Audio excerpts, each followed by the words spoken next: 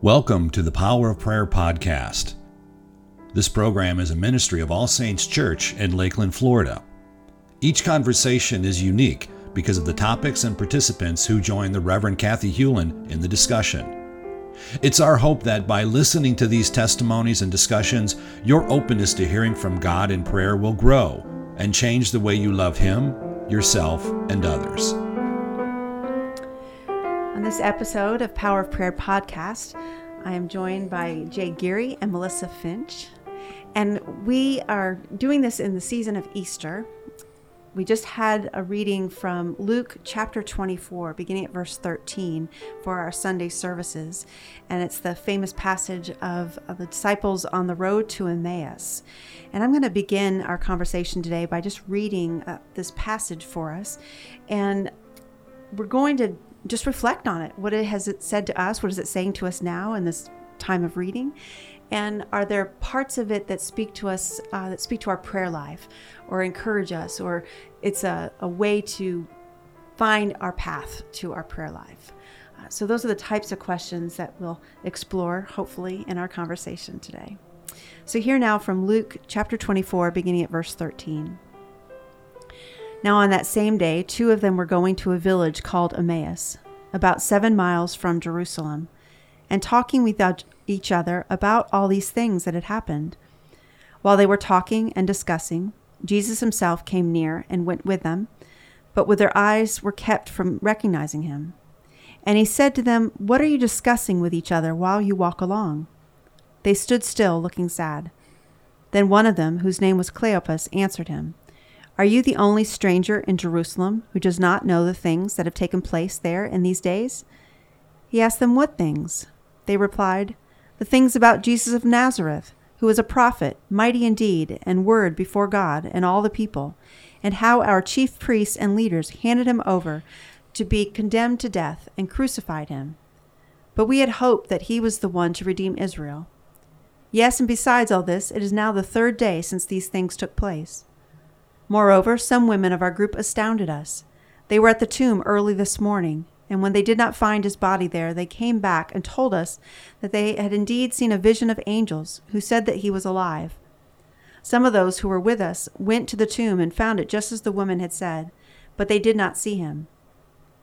Then he said to them, "Oh, how foolish you are, and how slow of heart to believe all that the prophets have declared. Was it not necessary that the Messiah should suffer these things and then enter into his glory?" Then beginning with Moses and all the prophets, he interpreted to them the things about himself in all the scriptures. As they came near the village to which they were going, he walked ahead as if he were going on, but they urged him strongly, saying, "Stay with us, because it is almost evening and the day is now nearly over." So he went in to stay with them. When he was at the table with them, he took bread, blessed and broke it, and gave it to them. Then their eyes were opened, and they recognized him, and he vanished from their sight. They said to each other, "Were not our hearts burning within us while he was talking to us on the road, while he was opening the scriptures to us?" That same hour they got up and returned to Jerusalem, and they found the 11 and their companions gathered together. They were saying, "The Lord has risen indeed, and he has appeared to Simon." Then they told what had happened on the road, how he had been made known to them in the breaking of the bread. The gospel of the Lord. Praise to you, Lord. Lord Christ. All right, so if I go back to the very opening, and I know I shared this in some of my preaching yesterday, but that first verse, we're just talking about that they were going away from Jerusalem, has really struck me this year, because it is the day of celebrating his resurrection that we are doing in the Easter season. And even in this account, they learn about, well, some women got to see him, but then they're going away. They're going the wrong direction. And you know, that just thinking about power of prayer, wrong direction, how does prayer help us to figure out the right direction? So that's like one of the first questions that kind of comes to mind for me. And maybe are there experiences that I've had that prayer was that piece that I needed that got me to see a new direction? Or was it a component a little bit later on? There was somebody in my path that pointed me, or there was scripture that I read that pointed me. And then prayer was a component of that. So I just put that out there in case that resonates with either of you, if there's something that comes to mind. And if so, maybe tell us a little bit about the wrong direction as much as you want. You don't have to overshare. And then what got you going back in a better direction? Right. Well, I'll start, I guess. What struck me about this passage in my own walk with the Lord was that there are times where, as you pointed out, Cleopas and the other person are walking away from Jerusalem. It's like they're defeated. They're confused. They're talking to one another, about what happened, but they don't really get it. Their minds are very troubled by what had happened, and they're not really seeing perhaps what they should see, but I'm not sure how they would see it under those circumstances. But in any event, they encounter Jesus, and he asks them, what are you talking about? What's going on? And they say, were you from Mars? This is. Why do you not know about these things? Yeah, why don't you know about this stuff? And then he explains to them, they tell him what they think happened. That this was a very powerful prophet who was indeed persecuted and prosecuted and executed by the Jewish and Roman authorities, and that he was the Messiah. Now he's gone, but they're not really sure where he's gone or who's, who to believe with the having gone to the tomb. But and then Jesus explains to them. He says he opens their minds and he starts telling them about everything that pertains to him in the Old Testament. All the prophecies, all the statements that in the Old Testament that lead up to this point where Jesus is, in the world, and he eventually dies and saves the world. But it's like they don't understand. They've got their own interpretation of things, but it takes them to just be quiet and listen to the Lord for them to understand what he's really saying. Mm-hmm. And I was amazed at thinking to myself about all the times that I have thought I understood what was being said to me in the Bible, or in other readings that I've had, and I was totally off base. Mm-hmm. And it required me to shut up and sit down and let the Lord speak to me, through Scripture or through homilies or whatever, to where I would understand it. And it's obviously it's different from the situation that we have here, because there was a direct encounter with Christ. But in the same vein, we have our own direct encounters with Christ when we're in a prayerful setting and we're truly listening to what he's having to say, or what the Scripture is saying, or what you or Reverend Kathy or Father Reed are telling us in the homilies that they give in church. So it was sort of you thought X, but it really was Y. Mm-hmm. And it's a good thing you stopped and listened, because you would have kept on going on, the X road, if you will. Mm-hmm. And I assume that what happened with these two guys who were with Jesus is that they were going to go to Emmaus and probably stay there and not return to Jerusalem or whatever they were going to do. Right, and it may have just been a stop in their journey of just continuing to go away from Jerusalem. Exactly. But it was interesting that Jesus was going with them.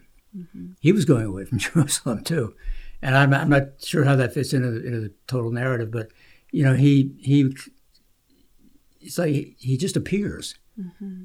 As they're walking along. Suddenly Jesus is with them. Mm-hmm. It's not like he ran up there and said, "Hey, wait a minute," but he suddenly appears and he's talking to them, and so and then he shares with them all the meanings that are really that he wants them to know, which are the meanings, right, from the Old Testament to enlighten them as to what happened, really. Because their whole understanding of what happened was, 180 degrees wrong from what really happened. Mm-hmm. And I think sometimes it's occurred to me that maybe he was telling them this because he knew they were going to share this, but he didn't want them to share the wrong message. Mm-hmm. But anyway, that's kind of my... Well, and so... As you were getting to that point, Jay, and you were saying that, Jesus was with them. And I know our bishop brought out this point yesterday in his homily of that Jesus is going to where they are, and then he's asking them questions for them to, bring out what they're thinking. Mm-hmm. And I had shared that, I think, at the 850 service, that, it's just very meaningful to allow someone to process where they are. And then as Jesus is ministering to them, like he has a direction that he wants them to know so that they can proclaim that he is more than just this prophet that died. Right. Mm-hmm. That he is Messiah, and it's bringing scriptures to life to know him. But in the meantime, he's got to figure out, well, what do they know? Where are they in this? It's almost like when he is talking to his disciples and asking, who do you say that I am? Right? So he's doing that moment with them. It's just coming out in a different way. And all of us have times in our life where I think we're confronted with that. Who do you really believe Jesus is for you in this point in your life? Mm-hmm. Are you going to fully trust him? There's countless times over the past year that I can realize that here I'm reading in scripture and I'm saying that I believe in Jesus, but here's an instance where, gosh, I'm not trusting him as much with this as I should be.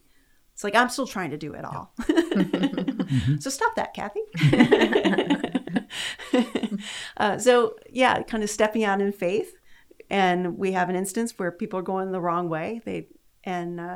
Jesus is the one who goes to get them, kind of bring them back on path. Right. Mm-hmm. Do either of you have any times where like that really happened? It was Jesus that got you back on path. Yes. Jay's nodding. Yeah, I do. I mean, I will try not to overshare since this is really not kind of my son's story, but we're in the applying to different colleges process. And so when we were, hitting the submit button, I was saying, okay,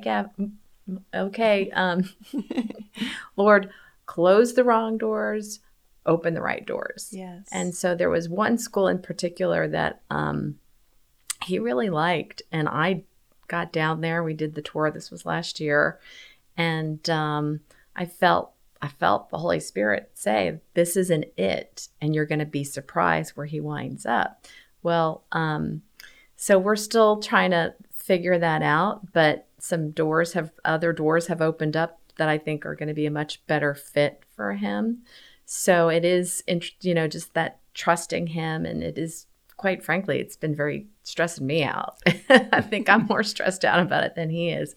So, but to your point, it's just having that faith and that trust, because, we don't have Al here to kind of help with this decision-making process. So just really leaning into God and just trusting him that he truly is going to open the right doors and then close those wrong ones. And then also, making sure that there are good, godly influences wherever, he does choose to go. So that's my other, prayer, for him and for Alex too. But, just, that he will continue to stay on the narrow path and, all those good things that have been instilled within him, that I know, he's a good kid, that, he will continue down the right path. But it's just important also to have those good godly influences. Mm-hmm.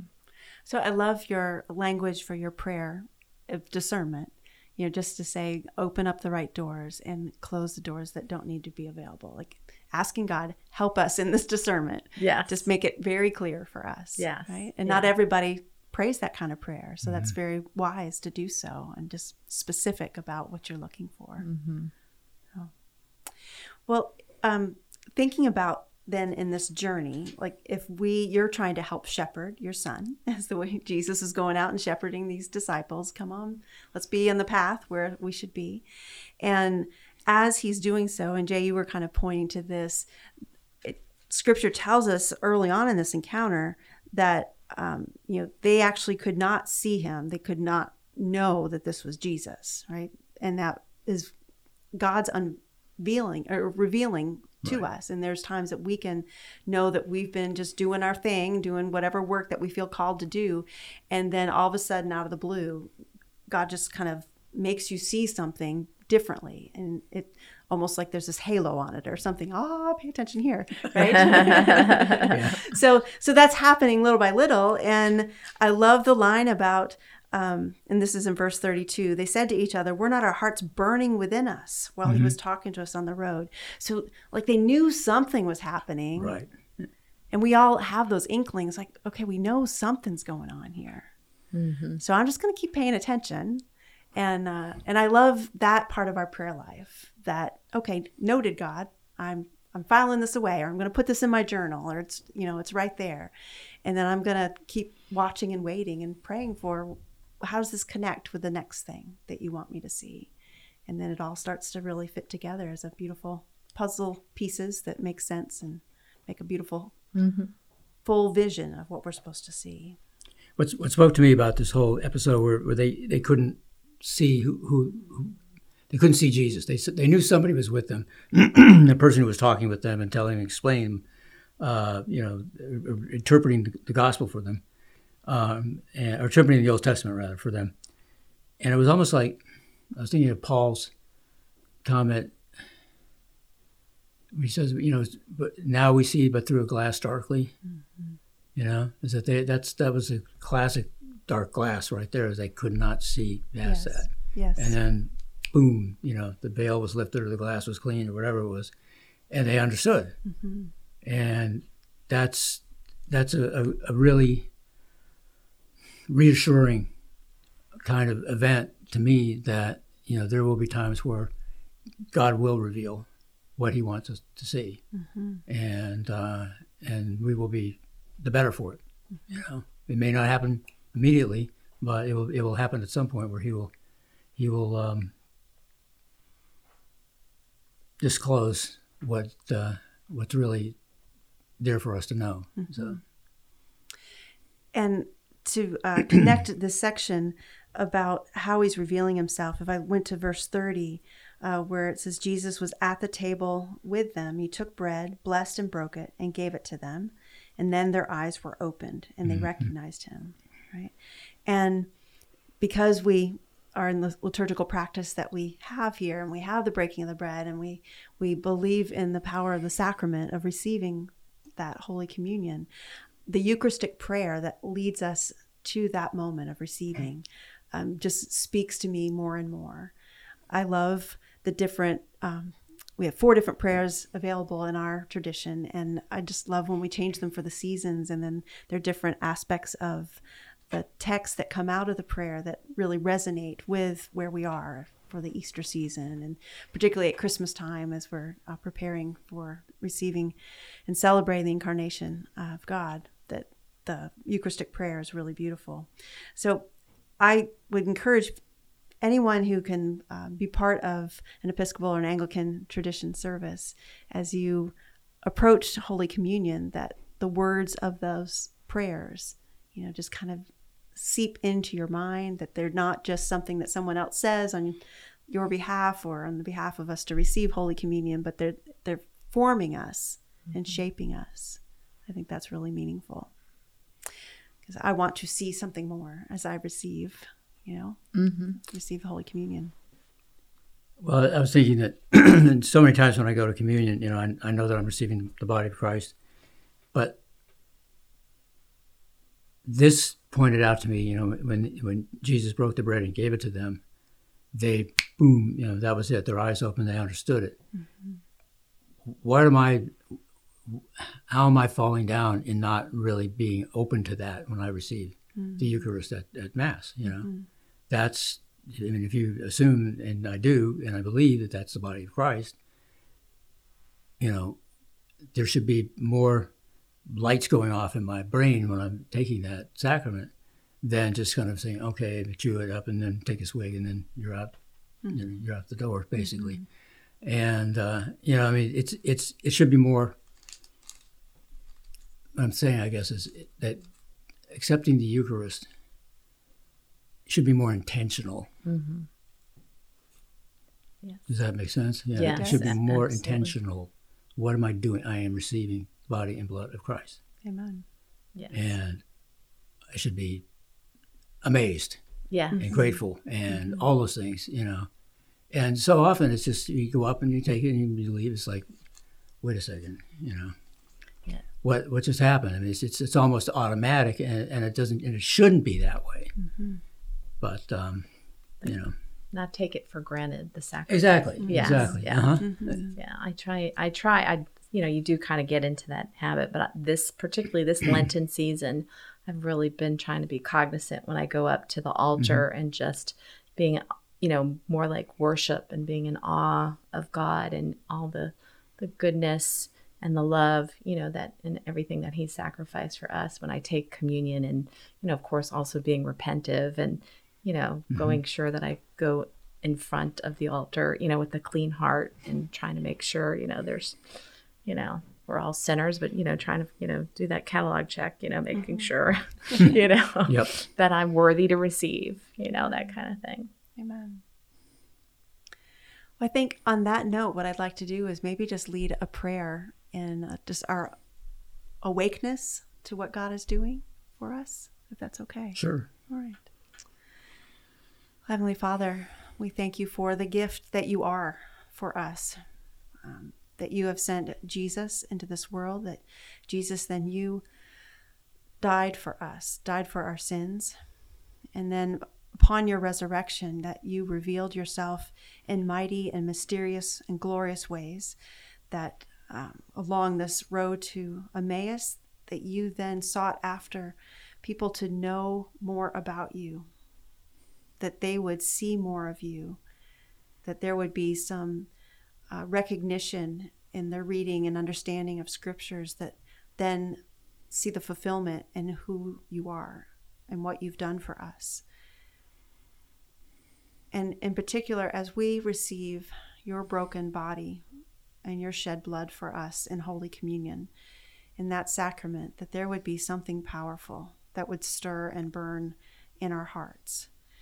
And not only for us, not only for Kathy and Jay and Melissa, but for friends and family and others that hear this, and those that receive this holy sacrament, that there would be this intentionality and this desire to see more of you. And it's not for our purposes, that it would certainly build our hope and faith and trust, but that it's really for your glory, that as we receive, that we are strengthened, that we are encouraged, and that there's something that you're doing in us that then helps us to teach and share about you with others. And so this Easter season, we pray for our faith to continue to grow and rise up in following you. We pray this in the name of the Father, and the Son, and the Holy Spirit. Amen. Amen. Thank you. Thank you.